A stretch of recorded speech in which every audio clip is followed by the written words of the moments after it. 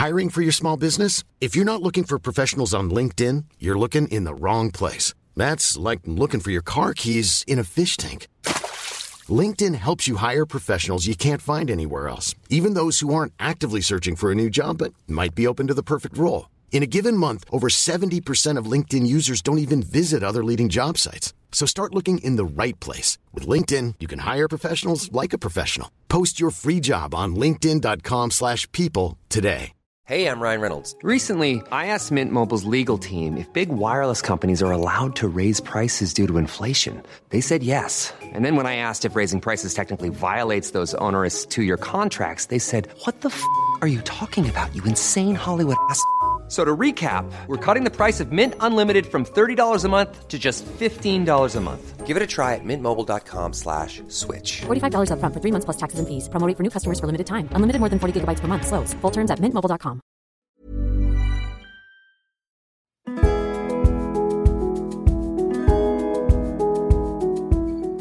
Today's guest is Rosie Brandreth Pointer, veterinary surgeon and semi-finalist on the British Bake Off 2019. She's a huge animal lover working as a vet with animals such as horses, dogs and cats, and has 3 dogs, a horse, snakes, lizards, a tortoise, chickens and ducks of her own. She has a multitude of recipes for humans and pets on her website, rosieandrolfbake.co.uk. And it is an honor to welcome her on the show today. Hello, Rosie. Namaste, Namapaw, and thank you for coming on the show today. Oh, thank you for having me. How are you today? How's it going? I'm really good, thank you. We've got lovely sunshine here. Yes, I noticed. We are slowly getting a little bit of sun too. And thank you for your time and your effort to come on the show. I guess we should just let the listeners know we met through a online charity event. We both collaborated with those lovely girls from Sheffield University who were raising money for a cancer charity. And it's really interesting because we haven't met actually face to face or anything like that, but we sort of kind of got to know about each other through this mutual fundraiser event, which was a lot of fun on Saturday. How did it go for you? It was great. It was lovely. And that's such a sort of thing of this year, isn't it? Meeting people without ever actually meeting them. Exactly. And so it's going to be so novel, I think, when we get a little bit back to normal and, you know, we can actually physically meet people again. It'd be wonderful. Absolutely. And it's just so wonderful that you said you were happy to come on the show as well. I mean, how many dogs do you have at the moment in your house? I've got 3 dogs. I've got a very large husky Malamute Staffy who is introducing himself at the moment with a bark. I've also got 2 smaller hand-reared dogs. I've got a bulldog and a Frenchie that were both misfits from cesareans I did that were poorly dogs as tiny puppies. So I took them on and hand-reared them and they stayed. So none of them were planned. I wanted one medium-sized sensible dog to drive around on my vet visits with. And I've effectively got a wolf and then 2 small little piggies. That is incredible. What a story. Now, that is a unique story in itself that you actually sort of helped giving birth to them.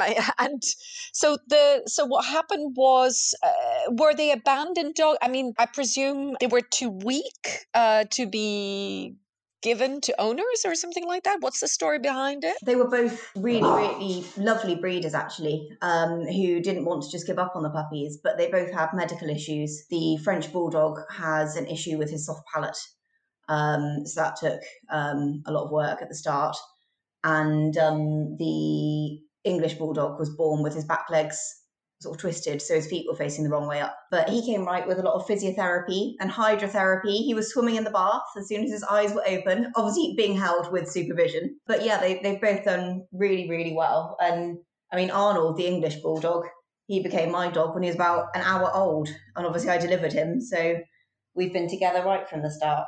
Do you choose your dogs? Do the dogs choose you? Is there a moment, because Robbie's a rescue. And the first time I saw him in the park, and he belonged to a very wealthy Arabic family, at that time, I didn't know that this dog will become my dog. Yeah, it's a very sad story. I can't even go into it. But I didn't know at that time that this dog was going to become my dog. And yet I had a very strong feeling. And I was very drawn to Robbie. The moment I saw him, I was like, oh my God, he's so cute. And I went up to this tiny little handbag Maltese baby terrier carried by this Arabic, a girl, wealthy family and all this. And they had just purchased him on that day. And I wouldn't have thought this was going to become my dog and change my life. I mean, completely changed my life around with all the shows with Doga and everything, which actually leads me to the thing of the Great British Bake Off. Gosh, I mean, I was on Britain's Got Talent with Robbie, and that was just one episode. I mean, it was exhausting. Little did I know what will come out of it years down the line from, it's a 2017 emission.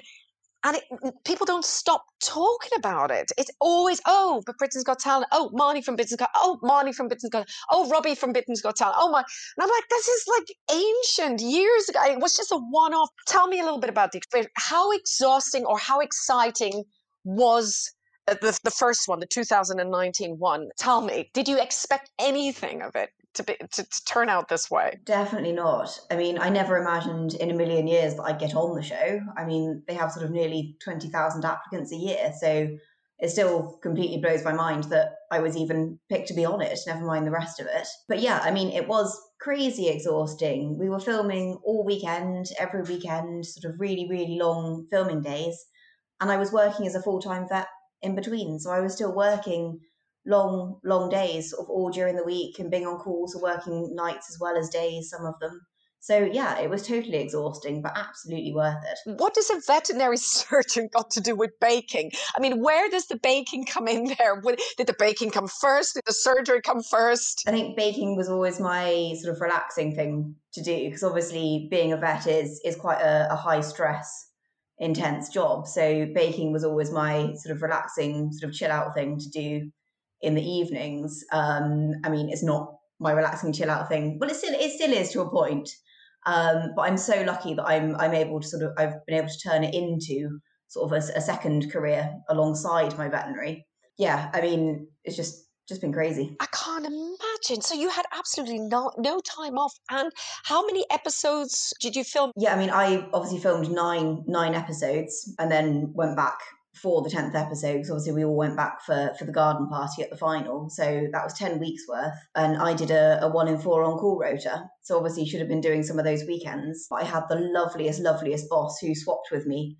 And each time I got through, I was like, oh, could you do my weekend next week, please? And yeah, so without that, there's no way I'd have been able to do it. So I was very fortunate to be in a position where I had the support. And you had to keep it all hush-hush, no? I mean, when you're on a show like this, you're not really allowed to talk about it. Because I remember I wasn't allowed to say anything until it came out. And I had to pretend. And then I was invited on these shows and pretended that I had done the audition yesterday. But that was 3 months ago. It was so confusing. It's incredibly hard. I cannot imagine how you could work under this pressure. I mean, filming, I mean, was there a moment where, can I say, did you ever lose it halfway through? I mean, just like really think, I can't go any further. This is too much. This is too exhausting. Or did you really enjoy it? The whole process of being filmed and baking. Oh, you do. You like pressure, right?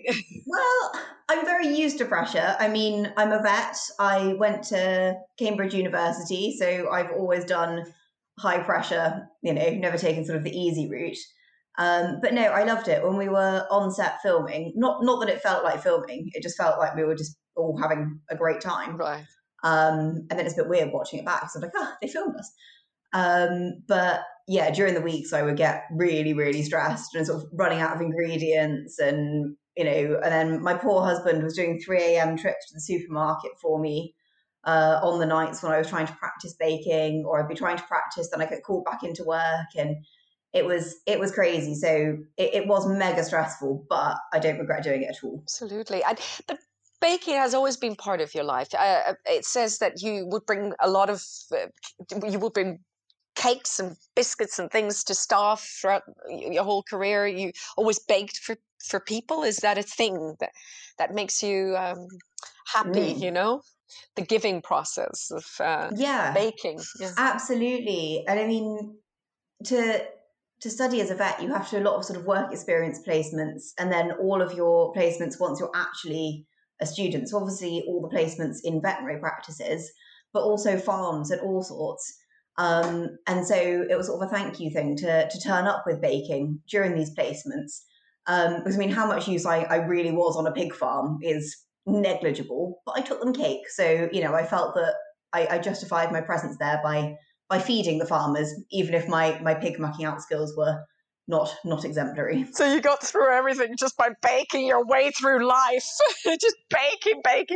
When did it start, the baking? Because when I was 7 years old, I always imagined myself to be on a baking show, and I would just set up the kitchen with all these ingredients. Yes, and I don't know where I got this from. Say, hi and welcome. Today's ingredients are, and what happened was I didn't know how to say, I can't bake to save my life, honestly, but I always did a great presentation. And what I love is the whole kind of, whipping the eggs and looking into the camera. I just always wanted to be a presenter, really, to be honest. I just wanted to be on a show. And so when did you start baking? How old were you when you actually start burning the oven? When did you start cooking and baking? Really young. I was making sort of cookies and brownies and things when I was sort of 3 or 4. And I was driving my poor mother mad. My mother, who doesn't really bake, so I was trashing the kitchen every weekend as a small child. But I've got a nut allergy, and when I was a child, they weren't common. So I learned to bake so that I could try the foods that other people had. So that was a part of it. That is fascinating, because in those days they didn't have that many allergies. In my days, they didn't have any allergies at all. But this is incredible. So you just started baking for yourself. Did you make up your own little recipes and things? Did you just, by the age of 5, did you know how to mix ingredients and things? Or Absolutely not. I thought I did. I did the classic sort of 5-year-old. I want a bigger cake, so I'm going to put all of the baking powder in the cake, and it will make a really big cake. I think my poor dad actually tried to eat some of that to save my feelings, but that was absolutely vile. But no, that was very much, from baking picture books and things at that age. So yeah, no, writing my own recipes came rather later. And when did it become a more ambitious thing, a more serious thing? Was it around your teens or? Yeah, I think probably sort of the later years of university. In the first 3 years when I lived in college, we had a toaster and a microwave and a hot plate. So very little in the way of baking. And then when I moved out into a sort of student house, sort of got really, really keen and got really back into it and started, taking it all a bit more seriously at that point. And we all made each other's birthday cakes at vet school, obviously all animal themed. And then my friends would have to make my cakes because I'd make everybody else's, and so then they'd have to do mine. And they'd all team together to do it. And I think the best one was one year where they made a full vivarium out of gingerbread biscuit, complete with a little snake in a hide. And it was a brilliant, brilliant cake. So that was so much fun when we used to do that. Goodness. So baking for animals, making food for animals, when did that happen? I mean, I baked sort of the odd things for sort of the family dogs when I was younger, but it wasn't until I had my own dogs once I was, sort of a qualified vet, that I then started making them treats, mainly from looking at the packets of sort of commercial treats and biscuits, which I do still buy. I don't make everything, but just reading all the junk ingredients that were in a lot of the foods I was buying them and all the chemicals that I would never eat myself. So I didn't want to be putting into my dogs. And also the way they go absolutely crazy for biscuits that you bake them, which are fairly flavourless, rock solid lumps of nothing. It just shows how bland sort of the shop bought ones must be, considering how much more excitable they are for homemade ones. So it's so worth it. Absolutely. And what is it that you don't use in your pet bake? And what is it that you do use? I mean, is there something very specific that you're passionate about avoiding or using. Yeah, obviously avoiding all sort of toxic ingredients, which shockingly do actually feature in quite a lot of dog foods. Obviously, anything related sort of to onions and garlic, things like that are all very toxic to dogs. And if you read the ingredients, some of these things do pop up in dog mixtures and things, which is quite shocking, really. But the main thing is the fat content. If you look at commercial treats, sort of one, not great dental chew will have 2.5 days worth of your dog's fat allowance in. And it's gone in 10 seconds. In a lot of these sort of chewy treats, you can give them 3 treats and that is over their fat allowance. And obviously they still have their balanced, their main food, their proper sort of dog food. So I was trying to make much sort of lower fat treats, for, when you're training them and doing exercises with them. So they can have something that they love, which is not so fatty, because that is one of the main things that we're dealing with as vets at the moment, especially after lockdown, is massive pet obesity crises. And human obesity as well. Both together at the same time, I think. Oh, yeah. It's incredibly hard. And though I've been walking probably at least 6-7 hours a day in total, because there's nothing else to do. We've been going through walks and everything.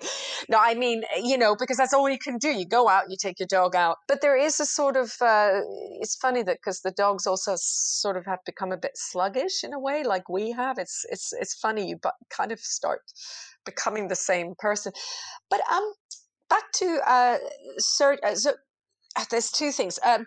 When did you want to become a veterinary surgeon? Is that something you wanted to do from childhood onwards, or is that something that fell into, did you want to become a vet first? Or, I mean, was that an ambition from early childhood? Sort of. I wanted to work with animals. That was all I knew. I mean, I grew up with so many animals in the household. We had, I think, 6 cats and 2 dogs when I was born. And I literally grew up playing with my toys on the dog.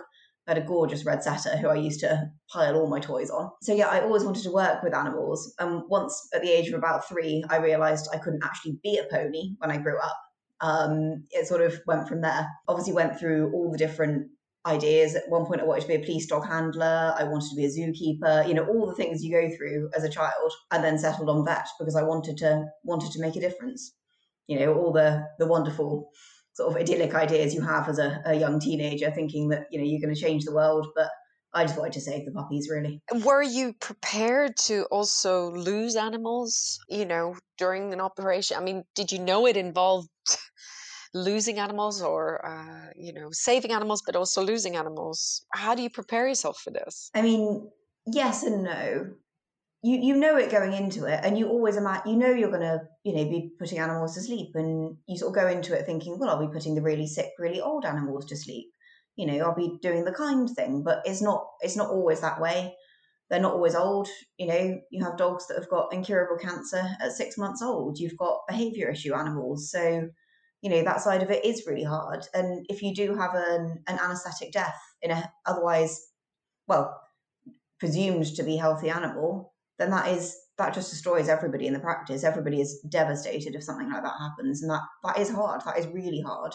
And not something you get used to or should get used to. That's what I was wondering, whether you ever get used to it and should get used to it, because I wonder if we, not me, but doctors and all these surgeons, they get hardened up in a way, over time, and sort of just distance and emotionally distance, and whether that is such a good thing.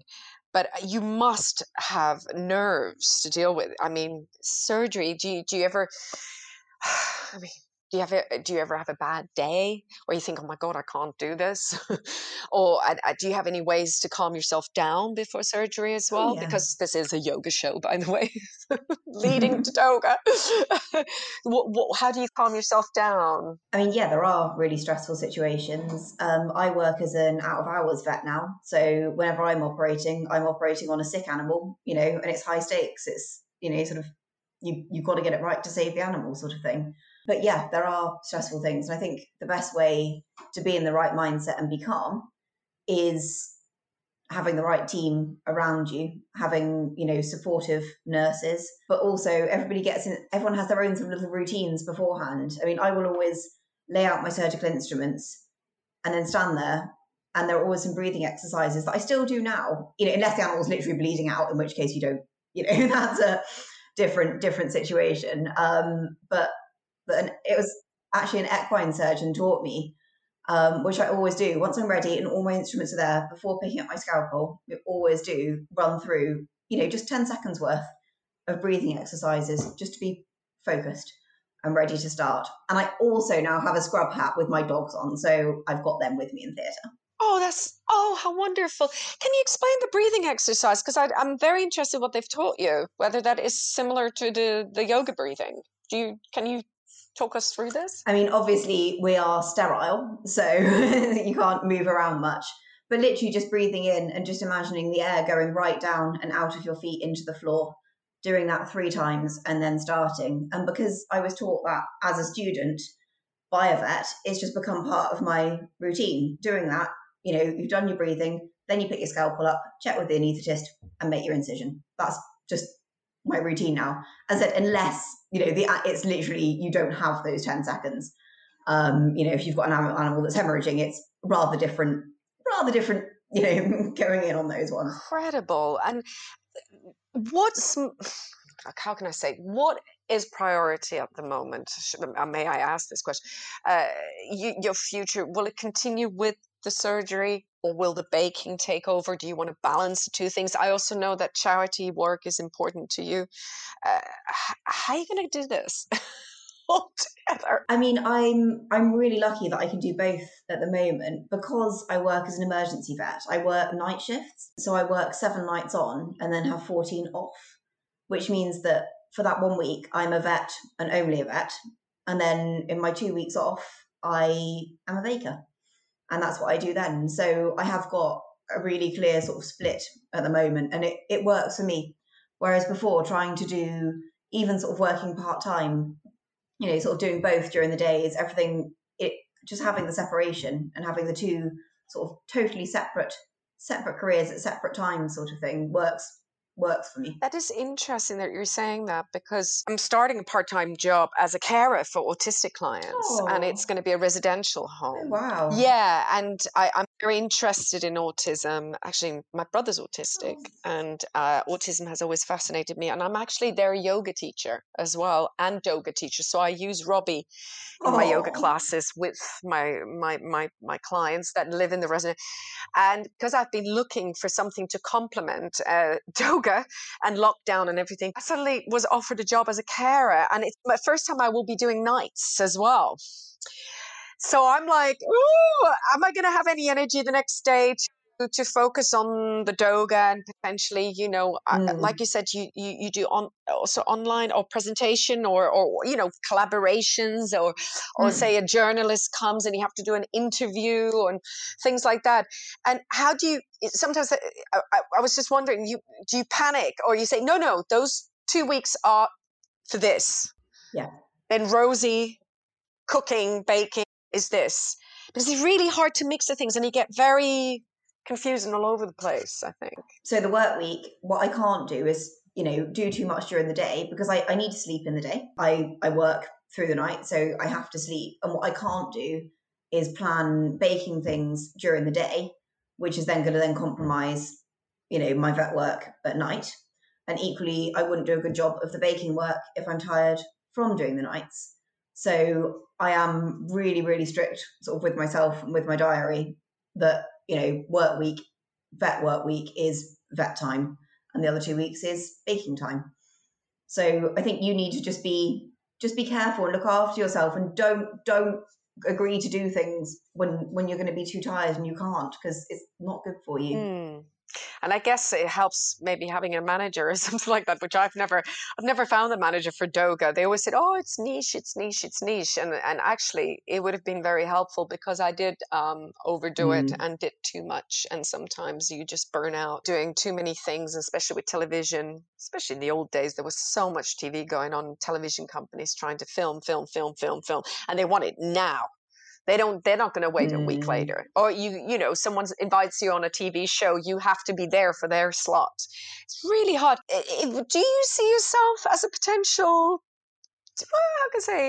TV celebrity? Could you see yourself in the television world?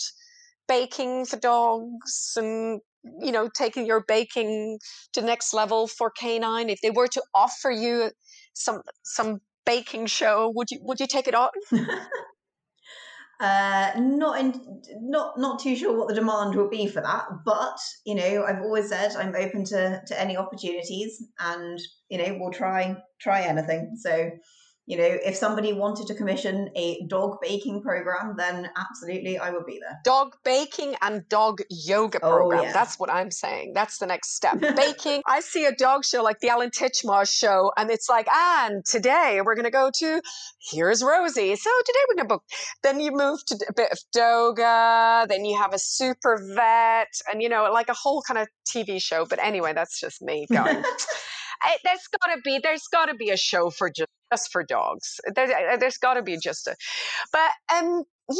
So coming to the nook and cranny, have you heard of doga before? Have you heard of yoga for you and your dog? Or was this something you heard for the first time when you did the event with the girls? Honestly, yes. I have gone to a yoga session with a goat in the past with baby goats, but I have never done doga, and mainly because my dogs are on the large and excitable side of things. So no, it's something that I'd sort of vaguely heard of, but not something that I'd ever really investigated. So I'm intrigued. I've obviously watched your session.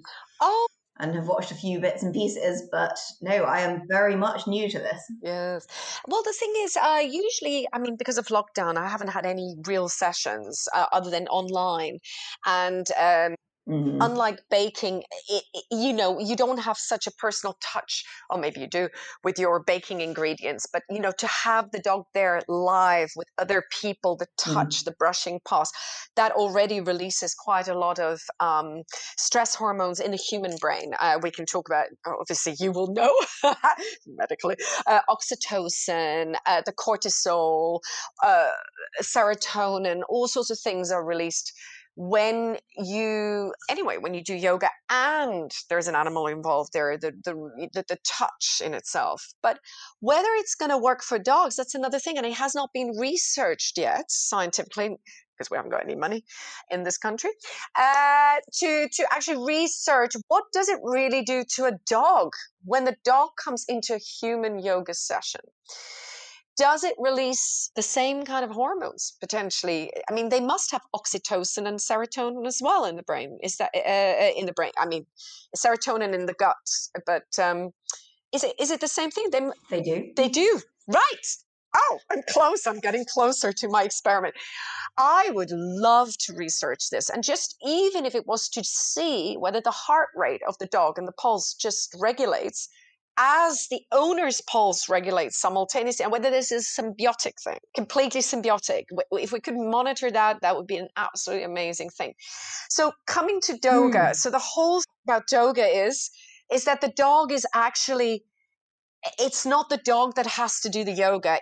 The dog doesn't need to do anything whatsoever in terms of positioning. So it's actually, yes. And when I explained that, makes a lot more, That's good. I was imagining having to try and balance with the dog. Exactly. So what you're doing now is you just gently, dog, you'd be doing this, the same thing, but you'd be in a yoga position, in a human yoga pose, like, I don't know, a cross-legged or legs. And then if a large dog brushes past you, you can reach back. If they want to interact, you can sort of start using your hands. But all the while through the doga process or yoga process, you're breathing through your nose. You're breathing through your nose in and out, and you're creating a deep sound in the back of your throat, which is called ujjayi breathing. And that is a slight contraction in the glottis. So we could try this today. And you can use that breathing before you go into surgery, you know. Yeah. But we're also going to monitor what happens if you change the breath. So we're going to do 3 different types. I've done this a lot on my show, but 3 different types of breathing. And I just want to see how the dogs respond. And you can see for yourself how your dogs respond when you change the breath. So that's a bit of a scientific experiment.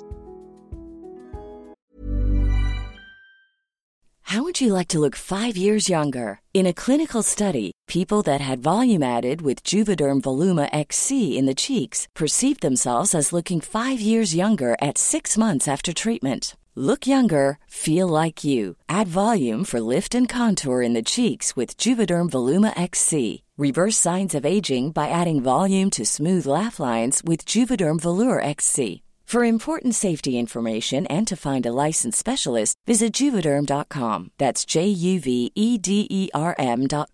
Not for people with severe allergic reactions, allergies to lidocaine, or the proteins used in Juvederm. Common side effects include injection site redness, swelling, pain, tenderness, firmness, lumps, bumps, bruising, discoloration, or itching. There's a risk of unintentional injection into a blood vessel, which can cause vision abnormalities, blindness, stroke, temporary scabs, or scarring. Talk to a licensed specialist to find out if it's right for you.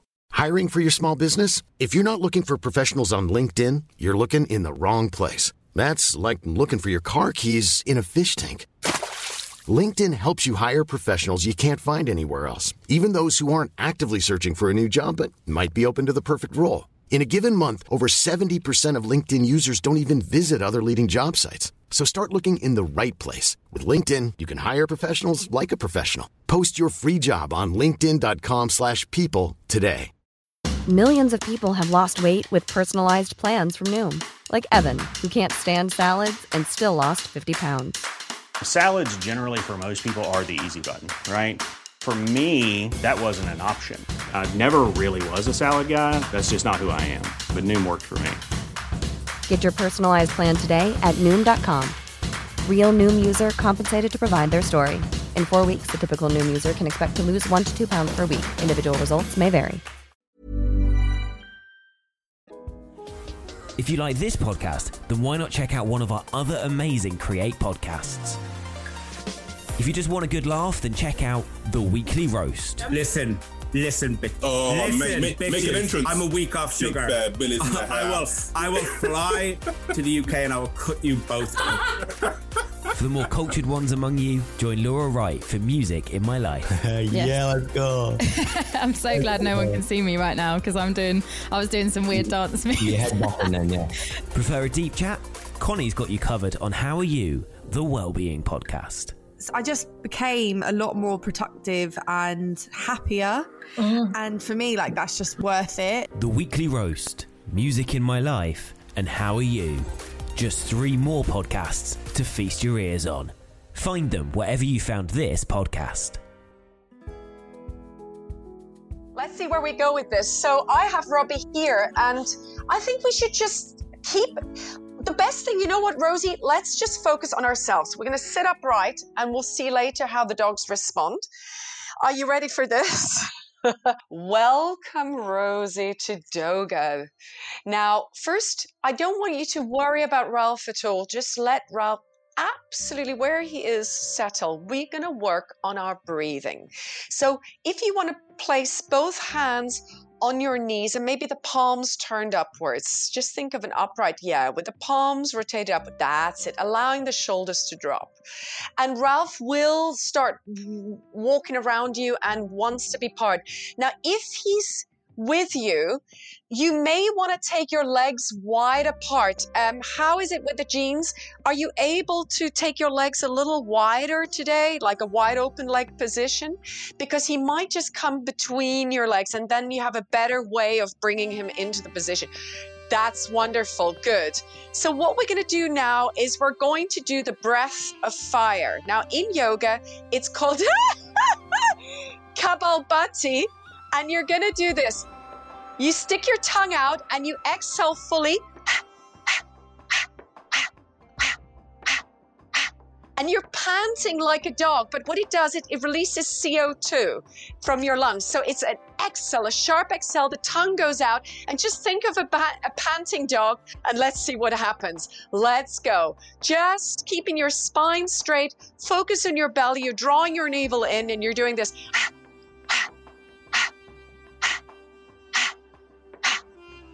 So let your tongue loose.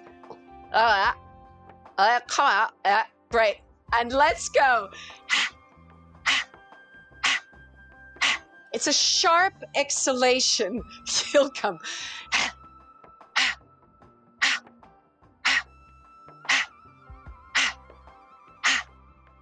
See how quiet? Oh.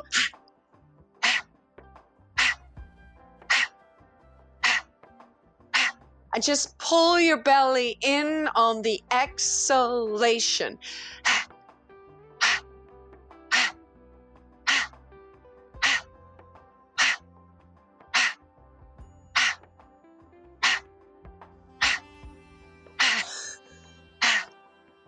You're allowed to laugh, by the way. It's okay.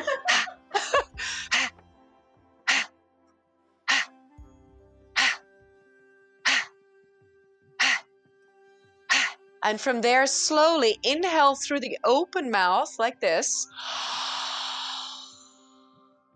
And slowly exhale. Keep your mouth open. Inhale. And slowly exhale. And now using the breath, just take your right arm over. And reach across, extending the arm all the way across out to the side. And just keep the breath going. Inhaling. Slowly exhaling, lengthening the intercostal muscles. Slowly inhaling. And slowly exhaling, and then coming back up on the inhale. Exhale, release and swap sides. Take the other arm up on the inhale. And then exhale, reach up, over and across. And keep breathing. Ralph is watching. Inhale, lengthen your breathing. The most important is that he can hear your breath. Open mouth breathing.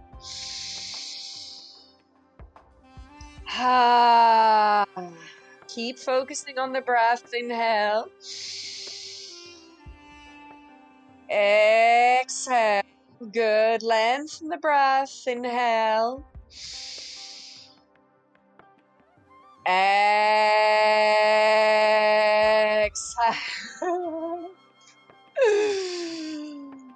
And then from there, slowly come back up and just take a forward bend. Just walk your hands forward. Just take a forward flexion. Relax your head and keep breathing. Now, this is a great moment if Ralph was there. Inhale. Exhale. Relax your head down. Inhale. Exhale. They usually play up when you don't give them attention. So this is quite normal. Using the breath. Inhale.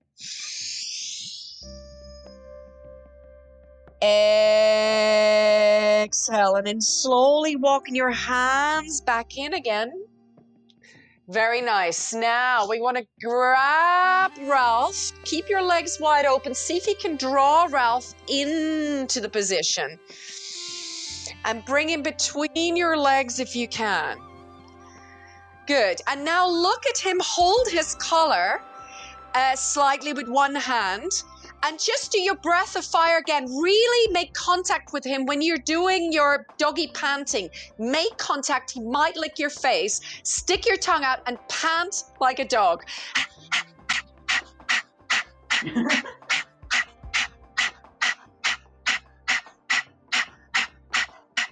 Very good. They'll start barking. It's normal.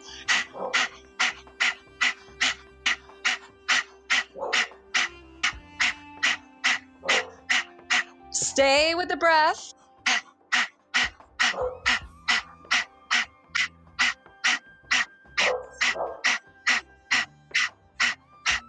Very good. Keep going.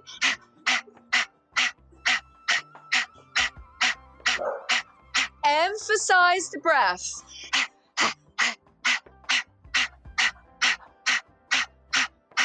Great. Now, really rub his belly. Start rubbing his belly as you're doing your breathing.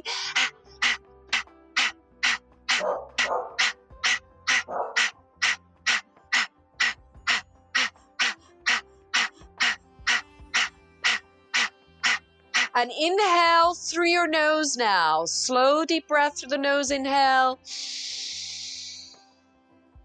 Slow exhale through the nose.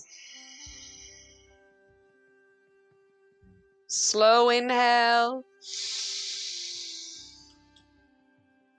Slow exhale. Notice the difference in yourself as you take more breath. Inhale. Letting go of tension in your body. Exhale. And now, Rosie, what you could do if Rolf stays settled, swing your right leg over so you can sort of face him and with a wide open leg fold over him. So you need to bring your right leg. Oh, yeah, there you go. Swing it over. Well done, Rosie. Take a deep breath. Inhale. And now exhale, gently lean forward and bring your hands on Rolf. Release the head. So he's like a bolster for you. Very nice. Inhale. Exhale and just fully breathe into him. Let it happen. Inhale.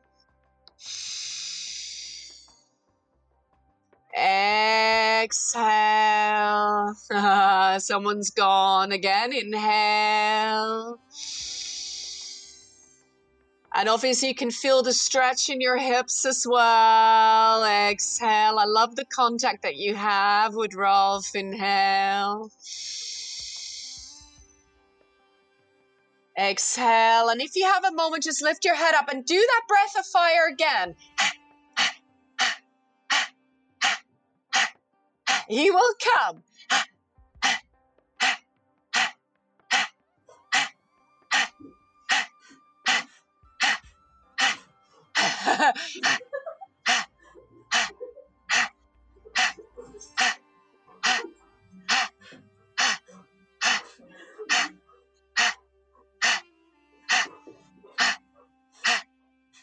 Very nice. Keep going.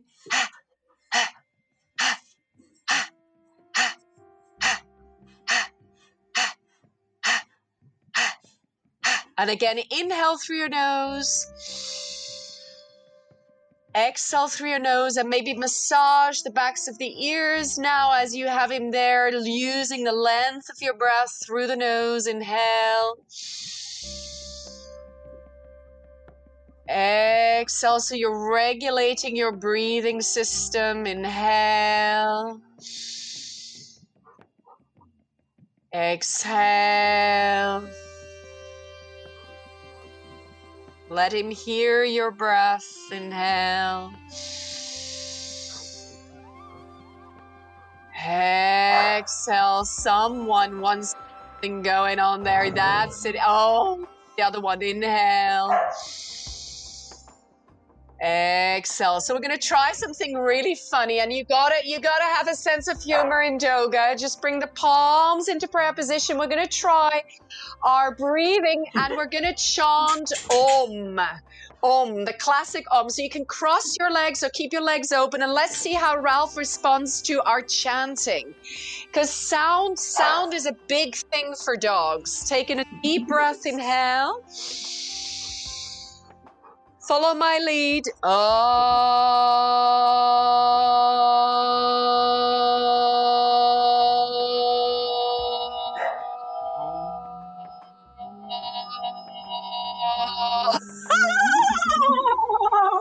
This is good. Very nice. And again, inhale. Keep going.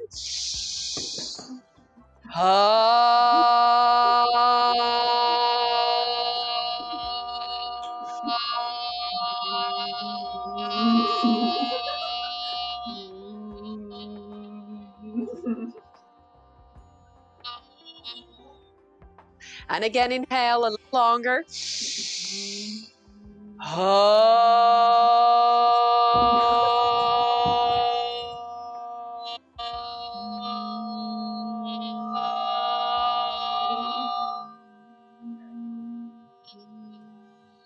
This is good. This is working. Take another breath. Inhale.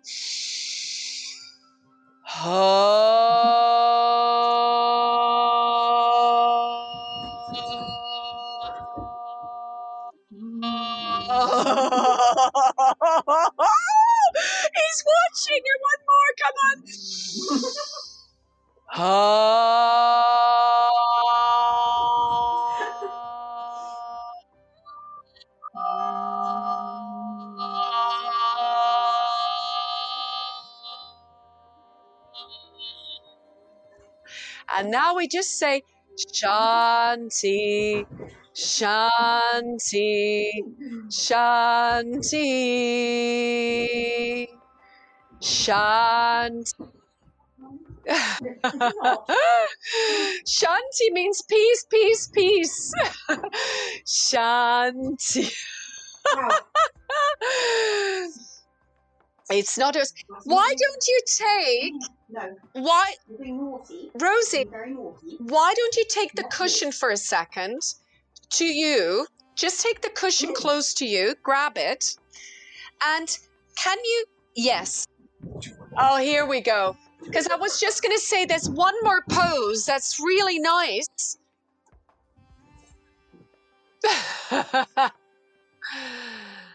Okay. And it just hold the cushion. So what we're going to do now, just Rosie, this is the last one.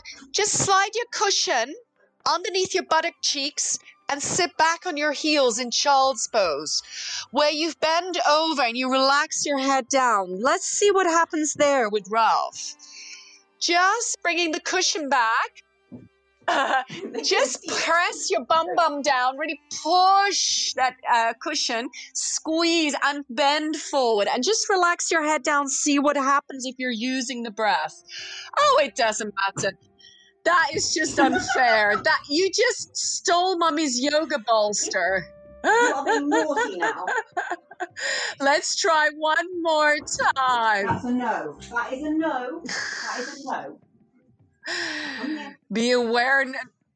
Yes, Ralph. Okay. Mommy's gonna take her child's pose position. Just relax your head down and just breathe one more time in and out.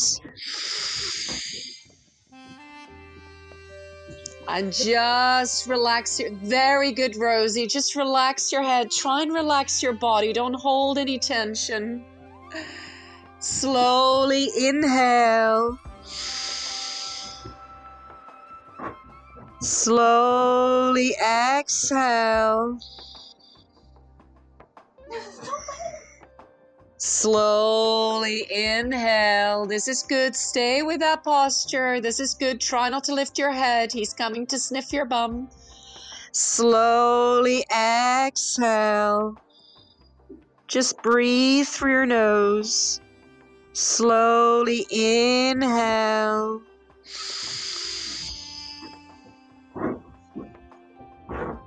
And exhale. A lot with Doga is ignore your dog's behavior during the session, and it's really difficult at the beginning to understand that because you just want to scream. But if you can, just find how much tension you're holding in your body. If you can start to release that and kind of ignore Ralph, it is the beginning of the Doga process. And eventually Ralph will settle his energy too. Slowly relax your head down one more time.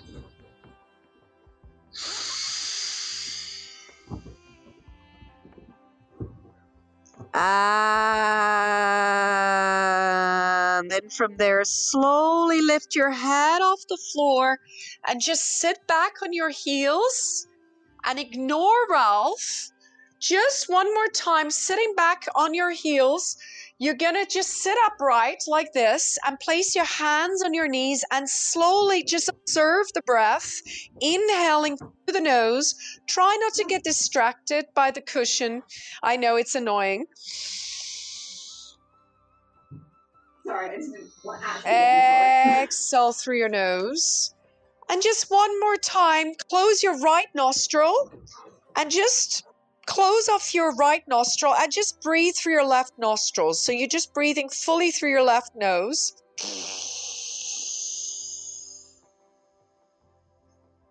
Lengthening the breath, ignoring Ralph. Inhale through your left nostril.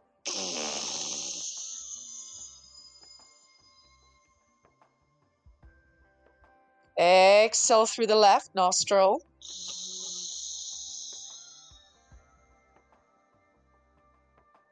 Inhale through the left nostril.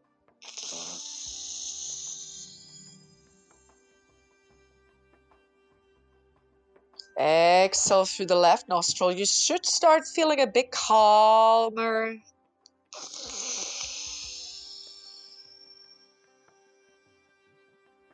Just releasing the breath. Try not to focus on anything else other than your breathing. Doing great, Rosie.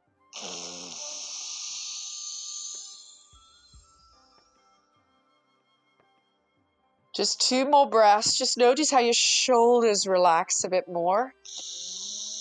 And remember what you said, bringing the weight through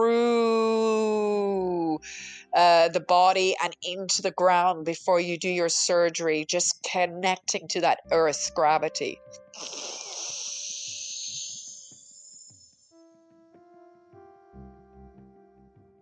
And then the dog starts to observe your energy. And they might actually get something out of it, some calm as well. He's going to sleep now. That's so interesting.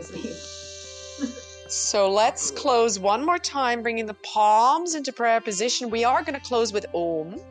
One more time, take a deep breath through your nose. Exhale through your nose.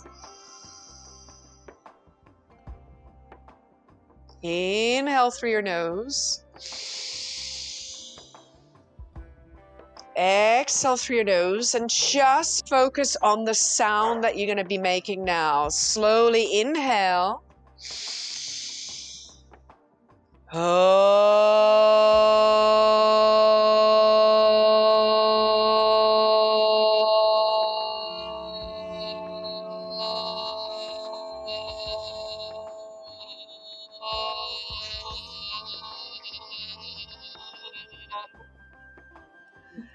And then we bow our heads to our dogs in gratitude and we say Namapaw.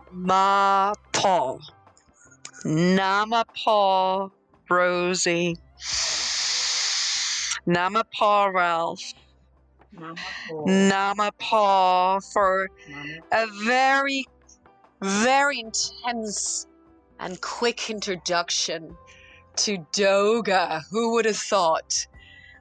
Really well done, Rosie, for just staying with it. That was tough. How does that feel? Like, you can be honest, totally honest about this transition.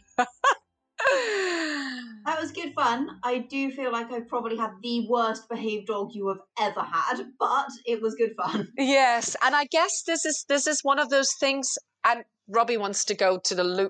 I can't believe he's doing it now. He's been to the loo like 20 billion times, but he's going to go again. Sorry, I'm just opening the garden door. So this is one of the things with Doga. You can imagine with a lot of owners in a collective class, the class is 90 minutes, so you have time. You really have time to get through that process of giving up on your dog. It's almost like you have to give up and everybody else around you will go through the same experience. Some dogs will bark more, some dogs will run around, some will find anything to chew. But the idea is not to get too involved in what's going on, but really focus on the breathing. Does that make any sense? The technique, would that make any sense to you, or would that be extremely daunting, say for a new owner, to come to a class like this? I mean, it does make sense, and it is something that is useful to do because it's so easy to get distracted by what your dogs are doing. Absolutely. Sort of normally. So actually learning to sort of switch off is definitely useful. It's very nice. I mean, he's fast asleep now. Like, literally, he's snoring. Yeah, you should turn the laptop because it would be amazing to see it. Because it happens so fast when the breath changes in the owner and the owner releases, the dog picks up really quickly. Oh my God. The before and after Ralph. Oh my goodness. What happened to Ralph? See all that breathing Mummy's doing. Well done. Well done. I'm so glad it had a tiny little effect. So, Rosie, it's amazing. That's just a sign that you're extremely connected with Ralph. And I think Doga would do the world of good. That would be an amazing experience if you did 90 minutes. Your dog's going to be catatonic. Rosie, thank you for being such an incredible sport. What do you reckon? What do you think, Ralph? Shall we do some Doga? Oh, thank you very much for having us. What do you reckon? Next time, come to our studios in Holborn. It'll be amazing. And not just that, I have a million questions. Imagine taking you. Absolutely. I have a million questions about million recipes because I'm trying to bake a birthday cake for Robbie, but we just didn't get around it. So we would love to have you as a guest again on the show with lots of tips and ideas. And if you're happy with that. And Rosie, thank you for giving so much time to this interview, and it's been an amazing experience. Ralph, is there anything else you want to say? There you go. You're tired now. It's totally done. You're tired now. Fantastic. Well, Robbie's saying Namapo. Yes. Namaste. Thank you, Rosie, and all the best for your career and your future. Wishing you lots of cakes.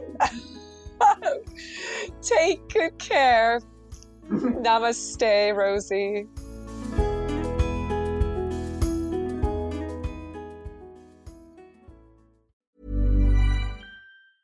Hi, I'm Daniel, founder of Pretty Litter. Did you know cats tend to hide symptoms of sickness and pain? I learned this the hard way after losing my cat, Gingy. So I created Pretty Litter, a health monitoring litter that helps detect early signs of illness by changing colors, saving you money and potentially your cat's life. Pretty Litter is veterinarian developed, and it's the easiest way to keep tabs on your fur baby's health right at home. Go to prettylitter.com and use code ACAST for 20% off your first order and a free cat toy. Terms and conditions apply. See site for details.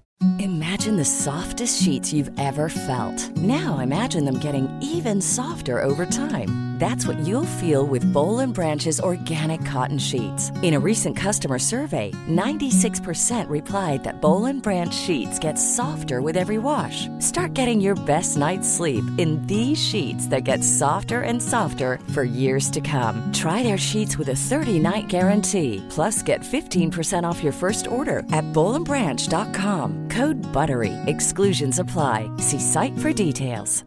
This message comes from BOF sponsor eBay. You'll know real when you get it. It'll say eBay Authenticity Guarantee. And you'll feel it. Maybe it's a head-turning handbag, a watch that says it all, jewelry that makes you look like the gem, or sneakers and streetwear so fresh every step feels fly. eBay gets it. So look for the blue check mark next to that thing you love. And be confident that every inch, stitch, sole, and logo is checked by experts.